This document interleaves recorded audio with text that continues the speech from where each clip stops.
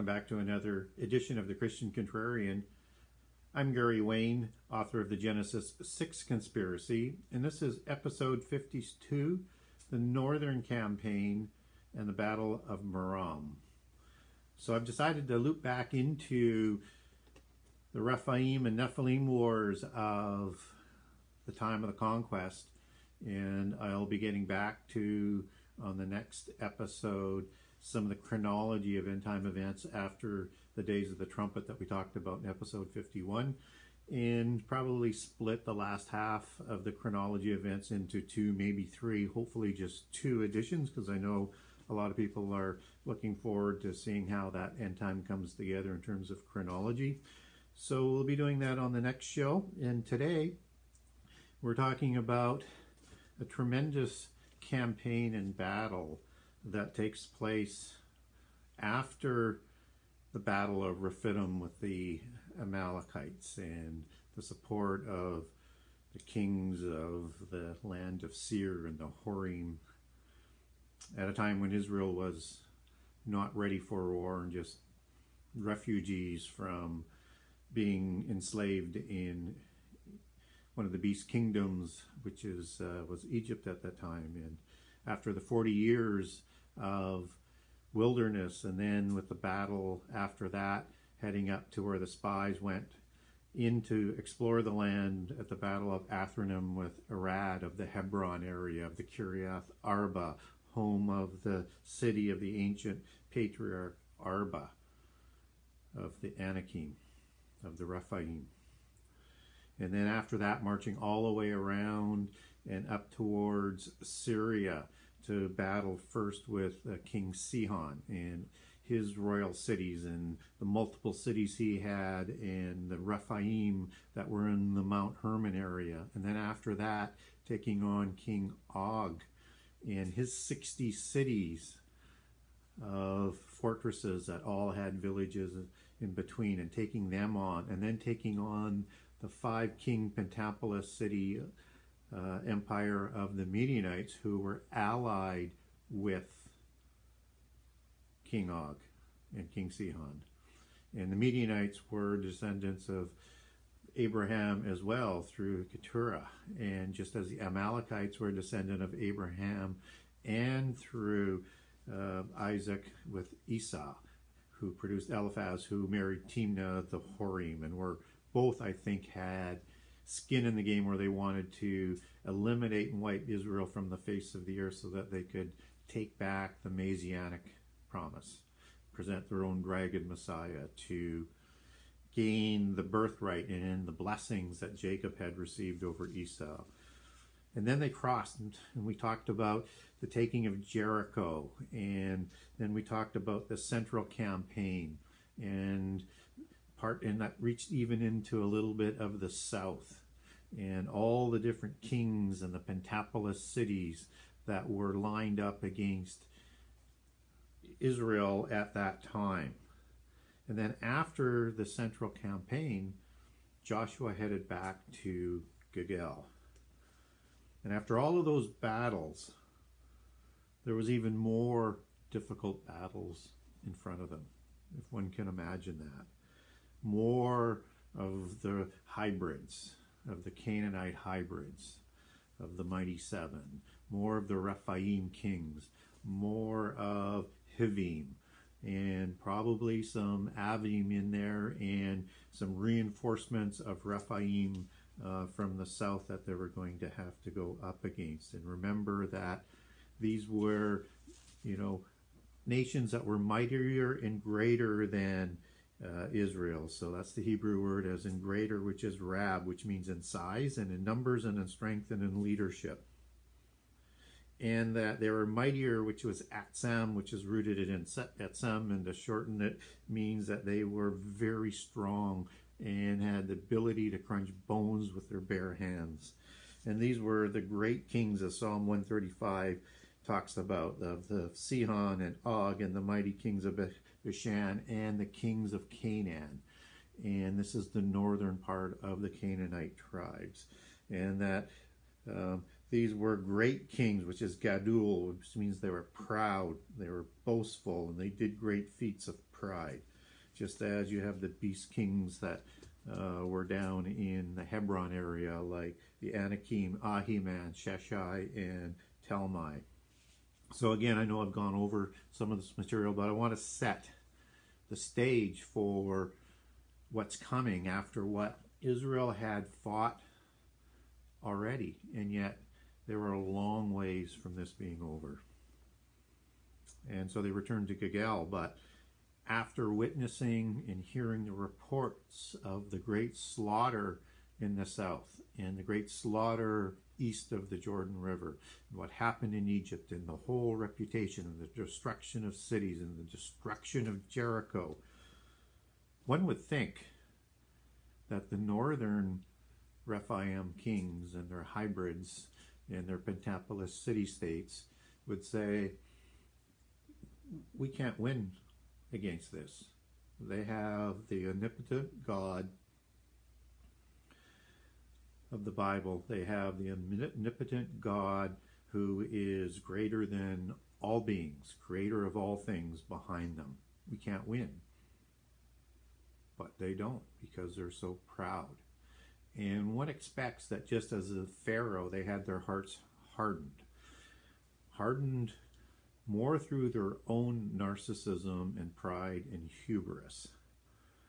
So I think that hardening of the heart that we learn the lessons out of Egypt from is exactly what all of the Rephaim kings do with their pride, because they think they're gods on earth, and they think that their pantheon of gods is as powerful or more powerful than the God of the Bible. But they're going to learn soon that that's not the case.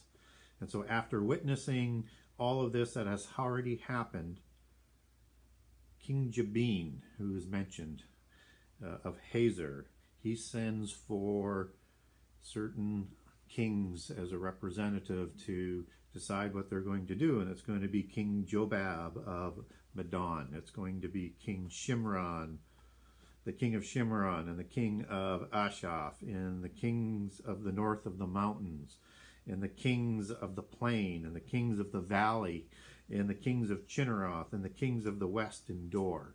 Dor is in the Gilgal area. And Gilgal is a whole circuit of cities and worship sites, just as Gilgal Raphaim at the base of Mount Hermon is one of those worship sites within that whole circle of ancient pilgrimage and cities. But that's not all. That's not all. If that wasn't enough, and we're not sure how many of those are, we know there are a great number, but there's also, as Joshua, and that's what was recorded in Joshua 11, 1-2, and in 11:3 we also learn of the hybrids of the Canaanites that are with them. And these are the Canaanites of the east and the west. So the Canaanites that are still probably in the Mount Hermon area, and the Canaanites that are along the coast and in the north. And the Amorites, and the Hittites, and the Perizzites, and the Jebusites in the mountains, and the Hivites of Mount Hermon are the peoples that are listed as the hybrids. So this is part of that huge alliance.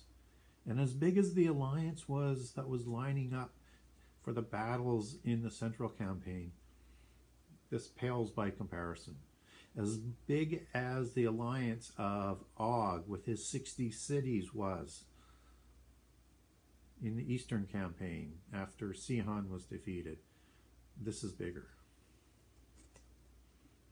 And this is King Jabin, who is summoning all of these kings and representatives of all of the nations and the cities and the villages to form a great alliance to wipe Israel from the face of the earth. And so he was the king of Hazor, and Hazor was his royal city in the north. And there are other cities that we'll talk about that are similar, but this is the Hazor of the north in the city of Jabin. And not only was it a royal city, but you have a leader that is, I would say, unique amongst the Rephaim kings. And he is, he is a king, and he is of a king that is there, as it is described as before time. That's the Hebrew word panim. And that means of old, since the flood, days of old. And I think there, from the time of the flood, I think that, like the Horim, whatever type of giant Jabin is, and we're not told of whom, although one wonders whether or not the closeness of the spelling might be associated with the creation of the Jebusites, but that's just a just pulling that as sort of a phonetical coincidence, and I don't know the etymology of that, and I can't connect that, but there's a similarity there. But anyways, he is a king and a city that ruled from since the flood. And I don't think from before the flood, but you could interpret it that. But I think that, as like the Horim, which Jabin would be, similar to, and the kings of the Horim, the kings or the dukes of the Horim of Seir, that ruled before the Edomite kings, from the time before, from the time from the flood to the time that Esau went into the Seir area and took many wives, including including Canaanites and Hittites and several other wives. And one of his offspring was Eliphaz, who married Timnah, son of Seir, who is the chief patriarch of the Horim of the Seir area, and a Rephaim, and she marries Eliphaz, and they produce Amalek, who's going to produce the Amalekite nation that's going to be the hybrid nation within the Horim. And that's the same people backed by the Horim and the Amalekim giants that are going to attack Israel as soon as they come out of Egypt. And so you have this similar sort of association, and we're going to hit on some of those associations and connections to King Jabin of the north, who's this super king of the north. And he was a Rephaim king, and just as you have the dukes of Edom, as they're called, and the dukes of Seir, Jabin is a duke as well.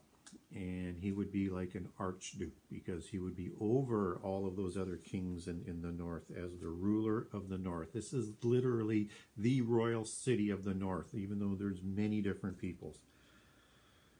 And what's interesting about that is he is a chief of the north, and he's the chief leader as he's described, is that we get that term chief that's used here, as you take that back to Hebrew. That is the Hebrew word Rosh.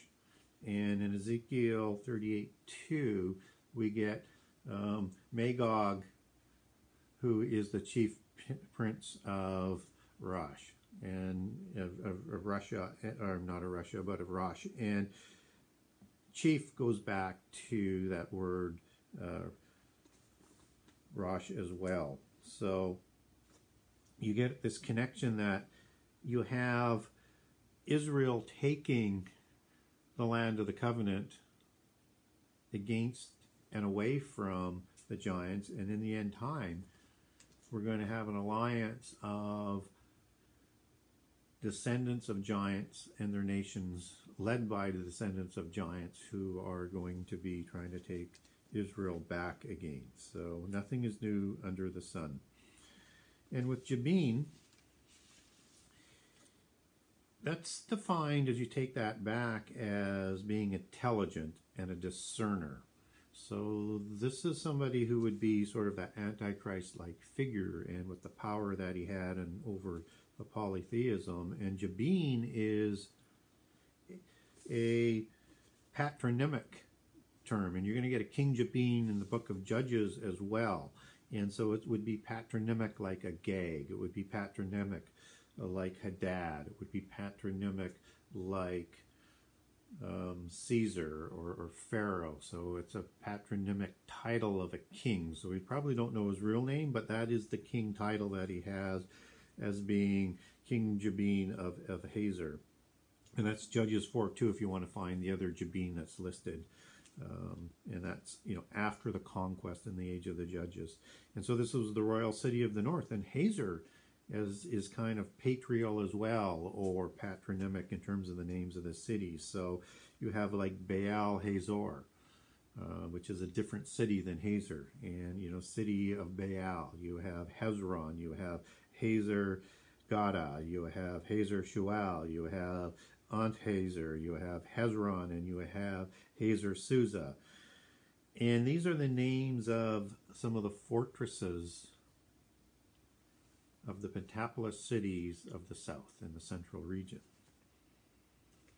And Hazor is also a fortress city, as a royal city. And Hazor comes from the Hebrew word chatzor, which means castle or high walls or fortress. And so this was one of those mighty cities. As a fortress royal city, which would have had probably another 4 royal cities along with us. We don't know how many royal cities that were all answerable to the central king, who's much like King Og, who had 60 cities or 12 Pentapolis city-states. And with the villages and the mice network, as the Philistines described it, as part of their defensive and offensive measures, it was all the Rephaim military strategy that Israel went up against. And what's interesting about Hazor and the Chatzor for the high and mighty walls is in Deuteronomy 2, we learn about the Avim and the Hazorim. And the Hazorim is the plural of Hazor. So this is the Hebrew word Chetzerim. And I understand you would pronounce that differently in Hebrew, but CH is the beginning of the spelling of it. And it means cities or towns in plural, and cities that are fortress cities in plural. And so the Avim, whom the Philistines inherited those cities by expropriating them and only leaving them one city, becomes into the Philistine Pentapolis. And this is the Hazorim of the Havim. So the Avim at one time were very, very powerful in the south, and it seems to be related to Yabin. And so one wonders whether or not Yabin was possibly Avim or from the Rephaim from Mount Hermon. Again, we're not told. But you get those connections that you want to keep in mind so that you're not sort of taken aside by secular and polytheist rhetoric tactics and sort of isolating different things and dismissing certain things, that the giants weren't all that common. That is the disinformation that they continually sort of seed, and the denial of it to make Israel out to be this barbaric nation of a barbaric God. These giants were everywhere, and they ruled the cities, they controlled the armies, and they produced hybrids with the Canaanites that were still taller, just as Numbers 13 talks about, and it was reconfirmed in Deuteronomy 1. You actually get the names of a lot of those in Numbers 13 that are the same as the Mighty Seven, with the addition of the Amalekites, whom we've already talked about, part of the Mighty Seven. The Amalekites were not. And again, Genesis 14, if you're wondering where the Amalekim come from for the giants in the War of Giants, and that's well before Genesis 36, when the Amalekites are going to be created through the marriage of Eliphaz and Timnah to produce Alamech. So this is the city that is going to lead the attack and organize the complete north, with all of those peoples. And we talked about just seemingly an uncountable amount of people in the army, just like they were counted as the grains of the sand, from just so many different peoples, from so many different realms ruled by Rephaim kings and all of their cities. And I want to give you a little bit deeper understanding of why I'm emphasizing that. So if you look at the king of Madon, and that is defined as a royal city, Madon, and a stature with high walls and tall leaders, giants and hybrids, and king of Shimron, and it's defined as watch, as in watcher, and height. And so you also have that as a royal city as it's defined as. And the king of Akshaf, which means sorcerer and bewitched, and also a royal city. And these are in what's listed in Joshua 19, the fenced cities that Joshua fought against. Many of them are listed in Joshua 19. And that includes Chinneroth, who we've talked about in that alliance, and Hazor, which was that royal city, and Hamath, which is from the Mount Hermon region of Mitzpah, and the king of Dor, which is of the nations of Gilgal that we talked about. And Gilgal was, the location, meaning wheel Gilgal, as opposed to Ophanim, which also means wheel. This is Gilgal wheel, and is the place of the base camp of the Israelites. A little bit of irony there. And these fenced cities means, or is translated from the Hebrew word mibsar, and that means fortress or strong walls. So these other fenced cities, when you see that term fenced cities, that is the mighty and high-walled cities that is talked about. The ones that are occupied by the hybrids and reigned over by the Rephaim kings. So it's important to connect all of this together. So these are the same type of fenced cities and castle and fortresses as Heshbon of Sihon, or Edrei of King Og, as opposed to their worship cities. They usually had a dual city, a religious city, and a city that they lived in and ruled from. In Gibeon of the south, or Jerusalem would have been another one of those royal cities, and those are the ones from the central campaign that we talked about in the last go around, in the last show on the central campaign. So this was what made up the Northern Alliance. And Jabin gathers them at Meron. And as I mentioned, this size of the army is probably the greatest army ever seen to that time, and who knows, till the end time. We don't know where it sits in with the size, but this is a huge army. Numbers like the sand on the seashore. And Joshua, instead of having them have the upper hand, he leaves Gilgal with his army, which would be anywhere near them in size and number. And he catches them by surprise at Meron and attacks them suddenly.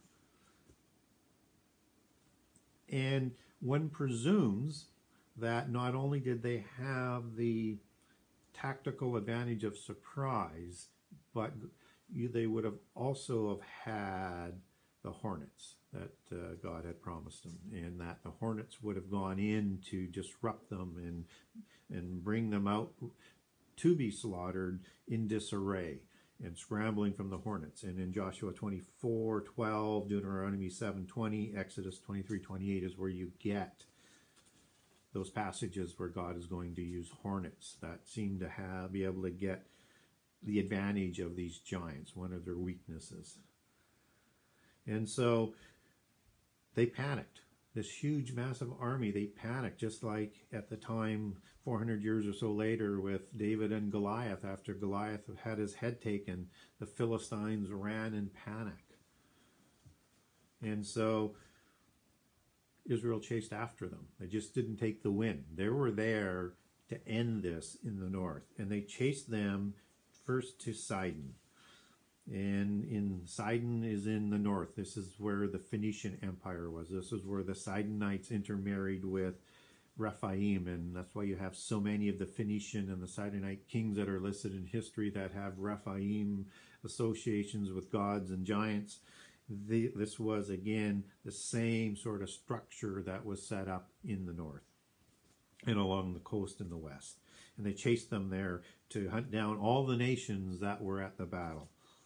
And then after Sidon, they chased those who were from the Mount Hermon region. They went all the way across the mountains and into the Mount Hermon region and warred with them. And then from Mitzpah in the east, they went, which was in the land of Mount Hermon. That's where the Hivim and the Hivites were located.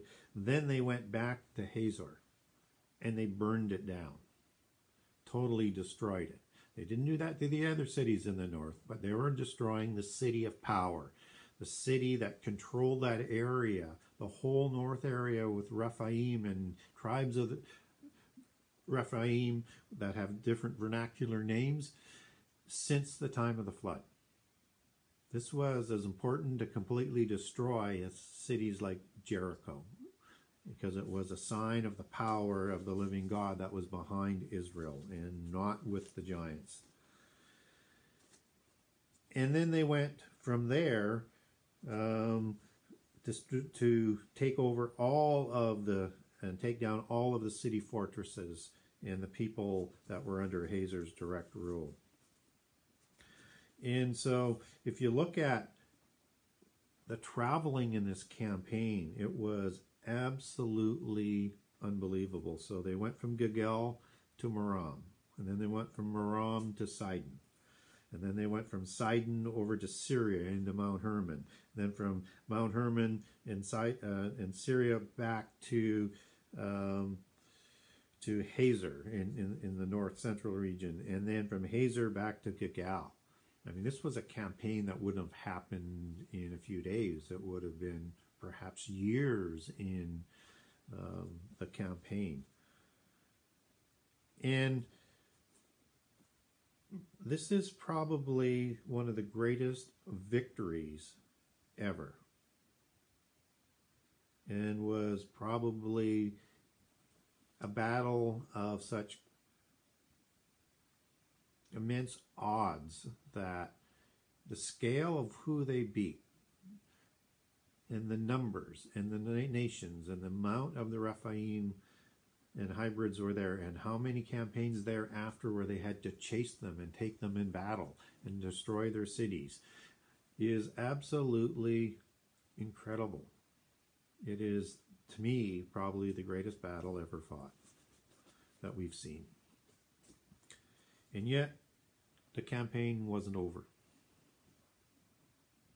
As long as many, and that's why I took the time in the opening of the show to talk about those other battles and campaigns, and then this battle. And yet, they're not done. There's a mountain and southern campaign yet to take place. And we get an indication in Joshua 11 as it sort of summarizes, and then we'll get more details on those other campaigns and in other chapters. But this wasn't done in a few years. I mean, they were in perpetual war. So in Joshua 11:18, they fought these kings and their cities and their peoples they rolled over, and it's the kings that is being emphasized here, the Rephaim kings, for a long period of time, a complete generation. In fact, it's not going to be finished when Joshua dies, but they are going to secure a significant piece of the covenant land, and they'll have driven so many of the giants that are out, except for the areas that they're not occupying. But they didn't, unfortunately, drive out all of the Canaanites and all the tribes of the Canaanites, and obviously some of the hybrids that would have been with them. So that was one of the things that was going to come back to haunt them.